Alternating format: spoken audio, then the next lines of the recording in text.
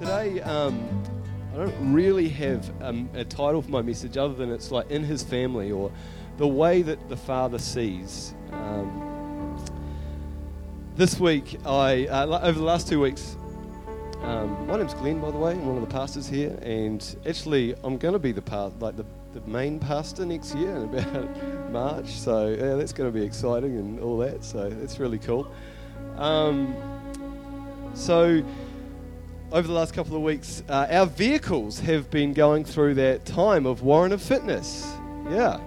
Don't you love those times? It just happens that both of our vehicles are in synergy, so they both come around at the same time. And we had to, spend quite a bit of money on one particularly. And my the Bighorn that I had, it failed its warrant of fitness. Because of a small chip right in the centre of the windscreen. And I was very sad. I was like, inconvenience. And so I connected with Smith & Smith and the insurance company, and I took the vehicle round there, and they repaired it and did a pretty good job of it. And as I was leaving, the repairman, he points out to me, he said, "Hey, look, you failed this warrant. You should have failed this warrant of fitness actually based on the amount of rubber that you actually have on the windscreen wiper here, because the whole little bit had gone." And I hadn't realised, because I don't sit in the passenger seat, but probably every time I was driving, Debbie was like, "I cannot see when it's raining." But I didn't notice this, so he was like, "Hey, how about we can replace this for $20? And for some reason I said, "No, I'll do it myself. I can go to Repco and get a part, and it's going to be cheaper than $20. And it's like, oh man, I don't even know why I thought that, but I went home, and I was going home, and I was like, that's right, I've got another windscreen wiper at home. Must be God. So I went to, I'm going somewhere with this, so I thought, okay, I'll do it myself. I pulled the thing off, and I started to fit the new one, or the other one, back on, and it just wouldn't fit. And there's a little key plastic black thing that kind of hooks the whole lot together, and I was like, "Argh!" And when I was doing this, the little bit of plastic went boo into the bushes, and there was a lot of weeds there. So I got down on my hands and knees, and I'm just looking around, and I'm pulling weeds out, and it's also near the wood pile, so I started looking through wood, and I just spent about 10 minutes on my hands and knees, and I was like, I gave up. I was like, this sucks, not cool. And so I just kind of calmly resolved that it was going to be okay. You know what it's like when you're just trying to get something done and you can't do it? I was like, no, I'm going to just, this is all good. I'm going to have a few days without a windscreen wiper. That's not a big deal. So I went to gently just, how the arms stick out of the window? I went to gently just kind of rest that back against the window. Somehow I knocked it, and it went whack against the window, chipping it and creating a big crack up the window. It's like futility. This is awful. So what started as a little chip became a huge crack, and I've got to go down and get the whole windscreen replaced now, because and I know the guys are going to be there, because he was like, "You sure you don't want me to replace it?" It's like, "Not much." And I'm like, "No, I'll be fine." And I'm sure I'm going to get a good eye roll. But even the lady at AMI, when I rung up, she's like, "Do you want to go somewhere else? Because it's just embarrassing."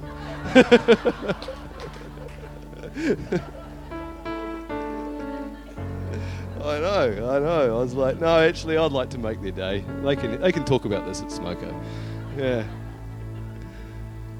The point. There's a point. Yeah, the point of, the repairs that we do on our car at warrant of fitness time is to keep our cars safe and roadworthy. There's a standard that they deem so that we can drive on a road, we can go on a journey, and the wheel's not going to fall off. If it rains, the windscreen wipers are going to work. If there's a crack or a chip in the vision, it's not going to be obscured and potentially cause an accident, because we can't see through the window. So there's actually a point to having a warrant of fitness. Did you know that? That's my message today. Get a warrant of fitness. That's right. And particularly, I looked at this chip in the windscreen, which that's really not a big deal. But they say, the clarity that you have through your windscreen, that is a priority. Like, if you can't see where you're going, you are in trouble. And especially if there's other conditions around when you're driving, it's raining, it's dark, it's foggy, whatever. That's like to have a clear vision out of that windscreen, you've got to have it. So eliminate every possible risk of an accident. So that's what the Awarana Fitness is about. And I want to look into the life of Jesus today. And when we look into his life, we see that he prioritized having a clear vision. It was just such a big deal for him. He knew where he was going. And this standard of clarity that he had, he was like, I've got to see. That kept him in step with the Father's heart. It kept him in step with compassion. It kept him in step with power. It kept him in step with where God was taking him in his journey in life. He had to have a standard, and he had to see clearly. He saw a clear thing. And so if you've got a Bible with you today, we're going to jump to John 5. It's just a small verse in here. And I'll just set the scene as you're doing that. But this is what happened. Jesus, it's a Sabbath. It's a holy day. Jesus goes to the pool of Bethsaida, surrounded with crippled people. And he sees one guy in the midst of it. There's a lot of sick people. But he sees this one man, and the guy has been crippled for 8 years, and he can't get off his mat. Jesus heals him, says, get up, take up your mat, and off you go. Have a great life. Go and get KFC for lunch. Do something. Just be free, be healed, be well. And so, and as usual, the Jewish leaders are like watching Jesus. They're like, what's he doing? He's offending me. Everything he's doing is offensive. And so they get upset. Firstly, they see the guy carrying his mat on a Sabbath. And you're not actually allowed to do any work. So they're offended first up with this guy carrying his mat. And they're like, what the heck? Why are you carrying your mat? That's just against the rules. I don't care the fact that you got healed. You're carrying your mat. Crazy. And then they're like, how did this happen? And he points to Jesus, and they're like, what? Jesus healed on a Sunday? It's a work thing. We just don't do work on Sunday. So, I just didn't see it for what it was. It was an amazing miracle. It was an incredible miracle. And these guys were religious people. Do you know what religion does? Religion distorts the clarity. It distorts the perspective. It distorts the heartbeat of God for becoming real in our lives. Religion says the standard that you need must be earned. The standard that you have to have in your life, the standard of love, the standard of grace, the standard of freedom, that is attainable, but you've got to do something about it. And so these Jewish guys, they were offended because what they were doing, what they deemed as what was right to attain freedom, Jesus was just totally saying, no, this is not the standard I have. I look up. That's my standard. So in John 5:19, Jesus says this as his response. He says, the Son can do nothing by himself. Nothing. This is Jesus. Fully God, fully man. Jesus can do nothing by himself. The Son can do nothing by himself. He does only what he sees the Father doing. Whatever the Father does, the Son also does. See, Jesus' standard, his standard in life was to respond just as the Father was responding. That's how he limited himself. He said, I can't do anything. I'm just like one of you without seeing what the Father is doing. The vision that he had was of the same clarity that the Father saw. It was a clear vision. And so he was dependent on actually seeing what the Father was doing. He was dependent. He was like, I must be in synergy. I must be in sync. I must know about it. I've got to do it. I've got to see what my dad's doing. And so the Father's standard became Jesus' standard. And I want to say today that pursuing, that we can do what Jesus has done. Now, we have the mind of Christ. He said that we'd do greater things. And I want to propose to you that we're not going to do anything much without raising our standard to the vision of the Father. That we're not going to be in synergy with the Father. We're actually not going to be able to know his love, know depth to our lives unless we're looking to the Father.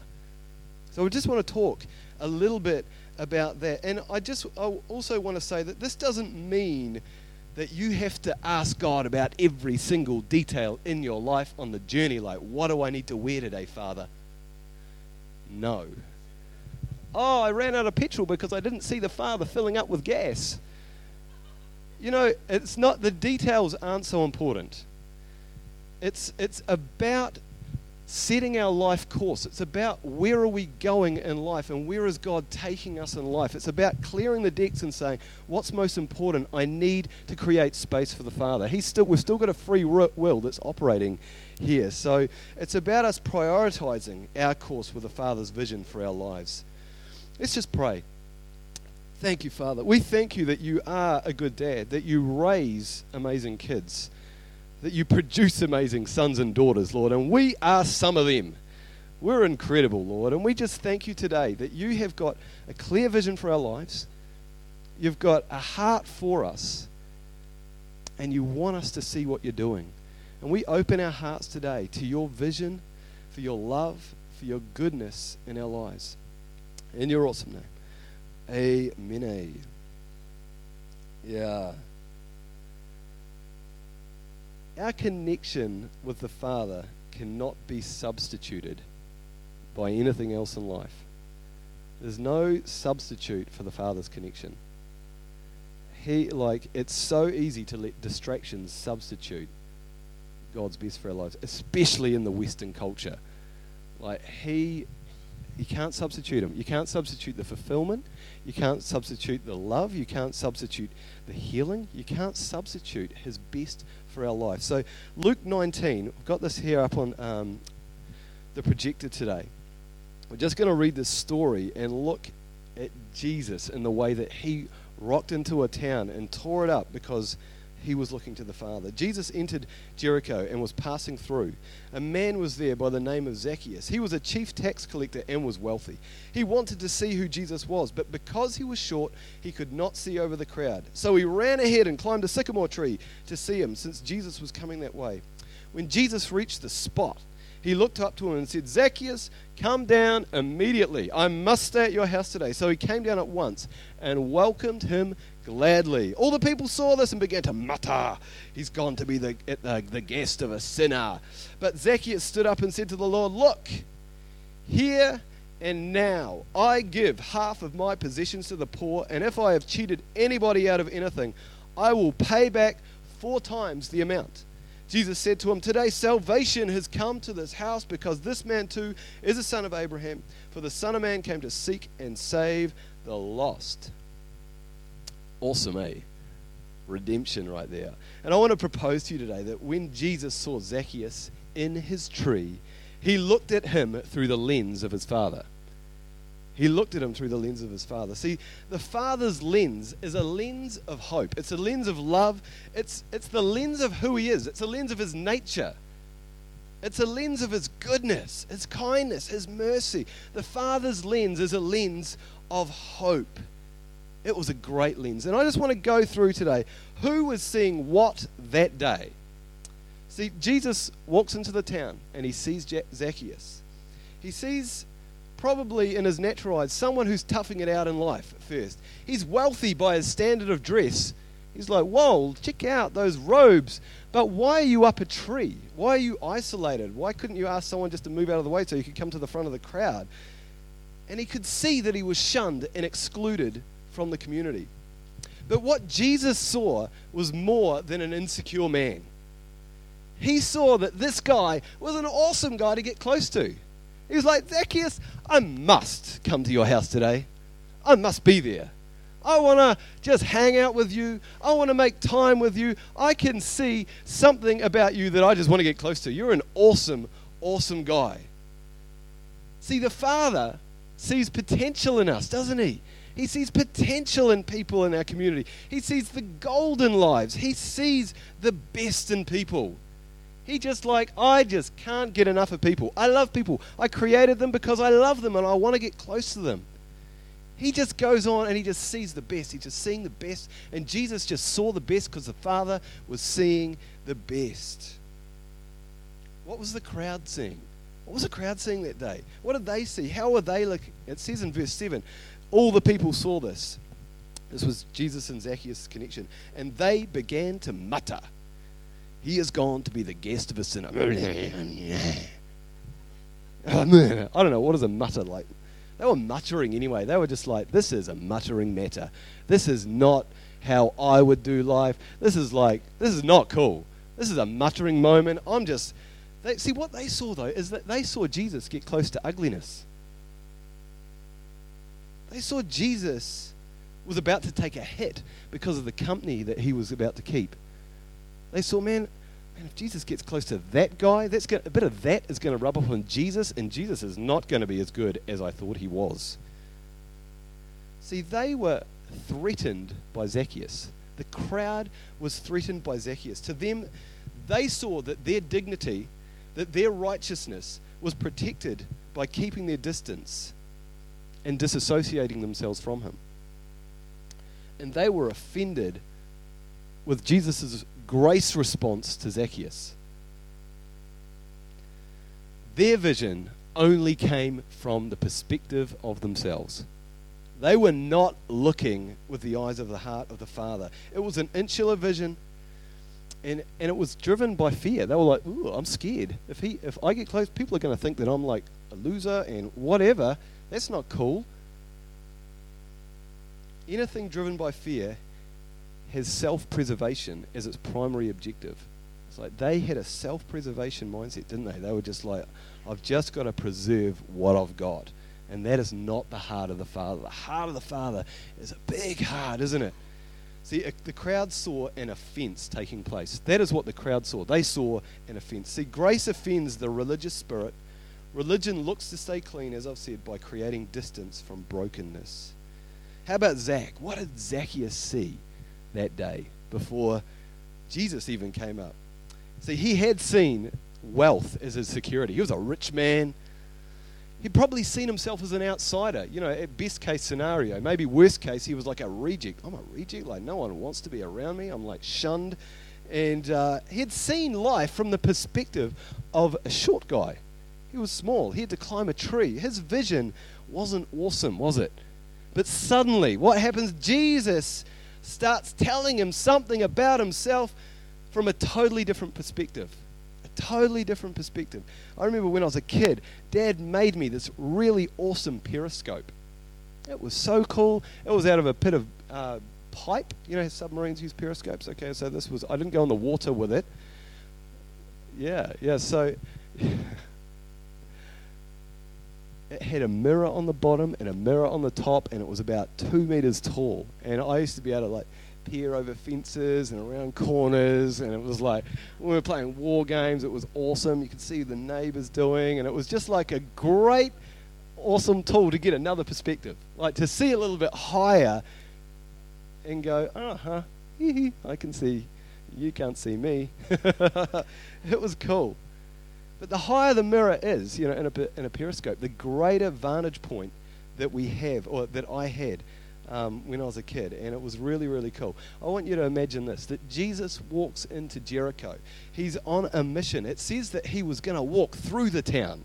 He was on his way through, but he walks into Jericho and he's got his periscope, and his periscope is going right up into heaven. He's like looking. He's like, what? I'm coming in. I'm on a mission in life.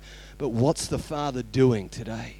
What's the Father doing? And so he walks in, and then he sees Zacchaeus in a tree. And he sees the way the Father sees him. And he says, God is crazy about this man. He's absolutely ballistically, he's just got to be blessed. He's got to be loved. This guy needs the Father. This guy needs connection. This guy needs to be unrejected from all the rejection that's been around his life. So Jesus just stops where he's going and he blesses him. He heals him emotionally. He gets around him. There's like a party at his place. And Zacchaeus is like, this has never happened in my life. Next minute you see that Zacchaeus is giving all his money away. Not all, but half of it anyway. He's repaying. He's seen something. He's seen something he hadn't seen before. He's seen something new. He's seen life from a different perspective. It's like Jesus said, here, look through this. Look at what you can do. look at what you can be. He handed him over the periscope that went into heaven and said, this is the way my Father does life. This is the way that you can do life. This is the way that you can live. This is how you can bless. This is the love that you can receive today. And he just started reflecting what he was seeing in heaven. Zacchaeus went from someone who had that insular vision, who had nowhere, but because he was looking, he got handed the vision of what his Father was doing. He looked through it, and his response was amazing because he saw life from another perspective. What we see is what we reflect, and what we see compels our response in life, doesn't it? If we're seeing ourselves as being victorious or hopeful, we respond in a different way. If we feel consumed with fear, or we're angry, or we're bitter, we don't just feel it, we act it, we display it. And God's saying to us, through Jesus Christ, that we can now see in life as the Father sees, and we can be in life as the Father is being, in our families and in our community. Isn't that good? Isn't that awesome? And I just want to quickly really is just to kind of break open what does it mean to see what our Father is doing. And I don't have all the answers here, because it's an easy thing to say. Just see what the Father's doing and then do it. And what does that mean for our lives? How can we actually implement that? What is God doing in our lives? Seeing what the Father is doing. It's talking about having a spiritual vantage point from life. It's talking about living from the heart. It's talking about living from a spiritual revelation, not a mind revelation, not a practical revelation. It is actually talking about being in touch with a heavenly realm, and that realm is a realm of love, joy, peace, patience, kindness, goodness. It's an amazing realm. It's a realm of presence. It's a realm of freedom. And so when we're connected with the Father, when we're seeing what the Father's doing, we're connecting with a greater realm than what this realm is. We're seeing things, that may look like obstacles in the natural become inferior in a spiritual vantage point. Do you know what I'm talking about? When you're like, all I've got is faith, and that's enough. When sickness, comes and intimidates us, when cancer intimidates us, what's our vantage point? Where are we going to live from, and what are we going to declare out of? What are we seeing the Father is doing? It's a place of abundance, freedom, and joy. Heaven, you guys know this. It's not just a place that we go to when we die. Jesus said the kingdom of heaven is within you. Turn around, repent. That's all it means. The kingdom of heaven is at hand. It's a close place. It's a really, really close place. I know I've used the analogy of a periscope going up, up, up into a high place, but it's actually a close place. It's amazingly close. It's a now experience. So how do we take a hold of that realm and encounter the Father's love? And Jesus modeled this. And the problem with this is that it takes time. That is an immediate problem for us in the Western world, isn't it? It's an immediate roadblock, because we say we're so busy. I say I'm too busy. And unless we can say what is the priority, what is the standard, is my standard busyness or is my standard presence? If we stop at that and say it's busyness, that's a shame. It really is a shame, because it takes time. We saw Jesus, and I'm preaching to myself. Please don't feel like I find this easy. Jesus drew aside to be with the Father. He went away and was alone. You look at his journey, and he'd always, he'd do some miracles. It'd be amazing. He'd release what the Father's doing. He would draw aside. He would go for that walk in the hills. He'd go out walking on the lake because he could. He prioritized time with the Father. That's point number one. Clear the deck of your life. Just like, hey, let's start again. What's a priority today? How can I bring back God as a priority? Second, this is what works for me. If I go down the river and pray, I know I've got to get myself into position of praising God. And when opposition and fear and all that surrounds you, praising is hard. Thanking is hard, but that's where it is. When we start thanking and praising God, we start aligning ourselves with God's best for our lives. We start agreeing with Him, don't we? That's the key, to agree with his goodness. To agree with his goodness. So the third thing, which is what you can do, is just to listen, to stop. You know, you can praise and pray in tongues and do that. That's awesome. Start writing some things down. Start writing your heart down. Let that prophetic, connection with the kingdom just start resonating in your heart again. Let hope come back. Let his voice is not going to be that of condemnation. It's going to be that of building up. So 3 very simple things. The Bible is full of clues to how the Father sees our world. It says in Ephesians 3:14, "For this reason I kneel before the Father, from whom every family in heaven and earth derives its name." The Father has given every one of us a name, a place of belonging in his family. Community can be hell for some, but Jesus came to love the hell out of people, didn't he?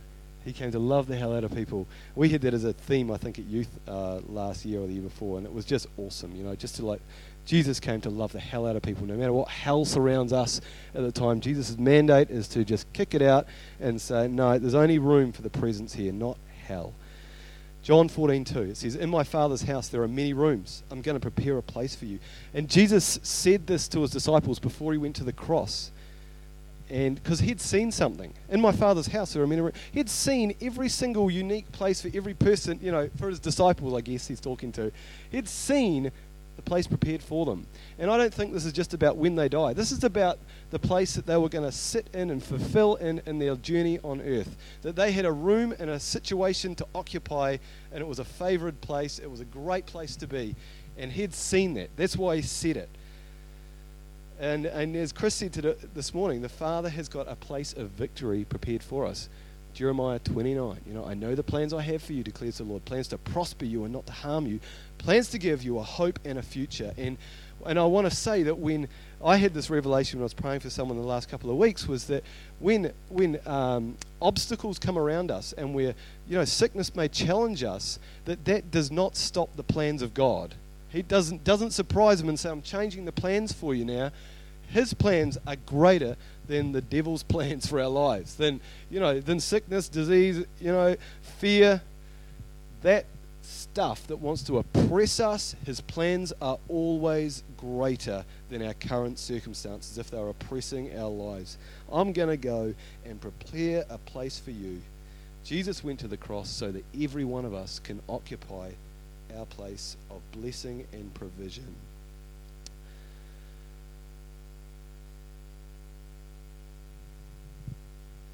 Just want to say in closing that as a church family, we have got such a powerful position, being sons and daughters of the King.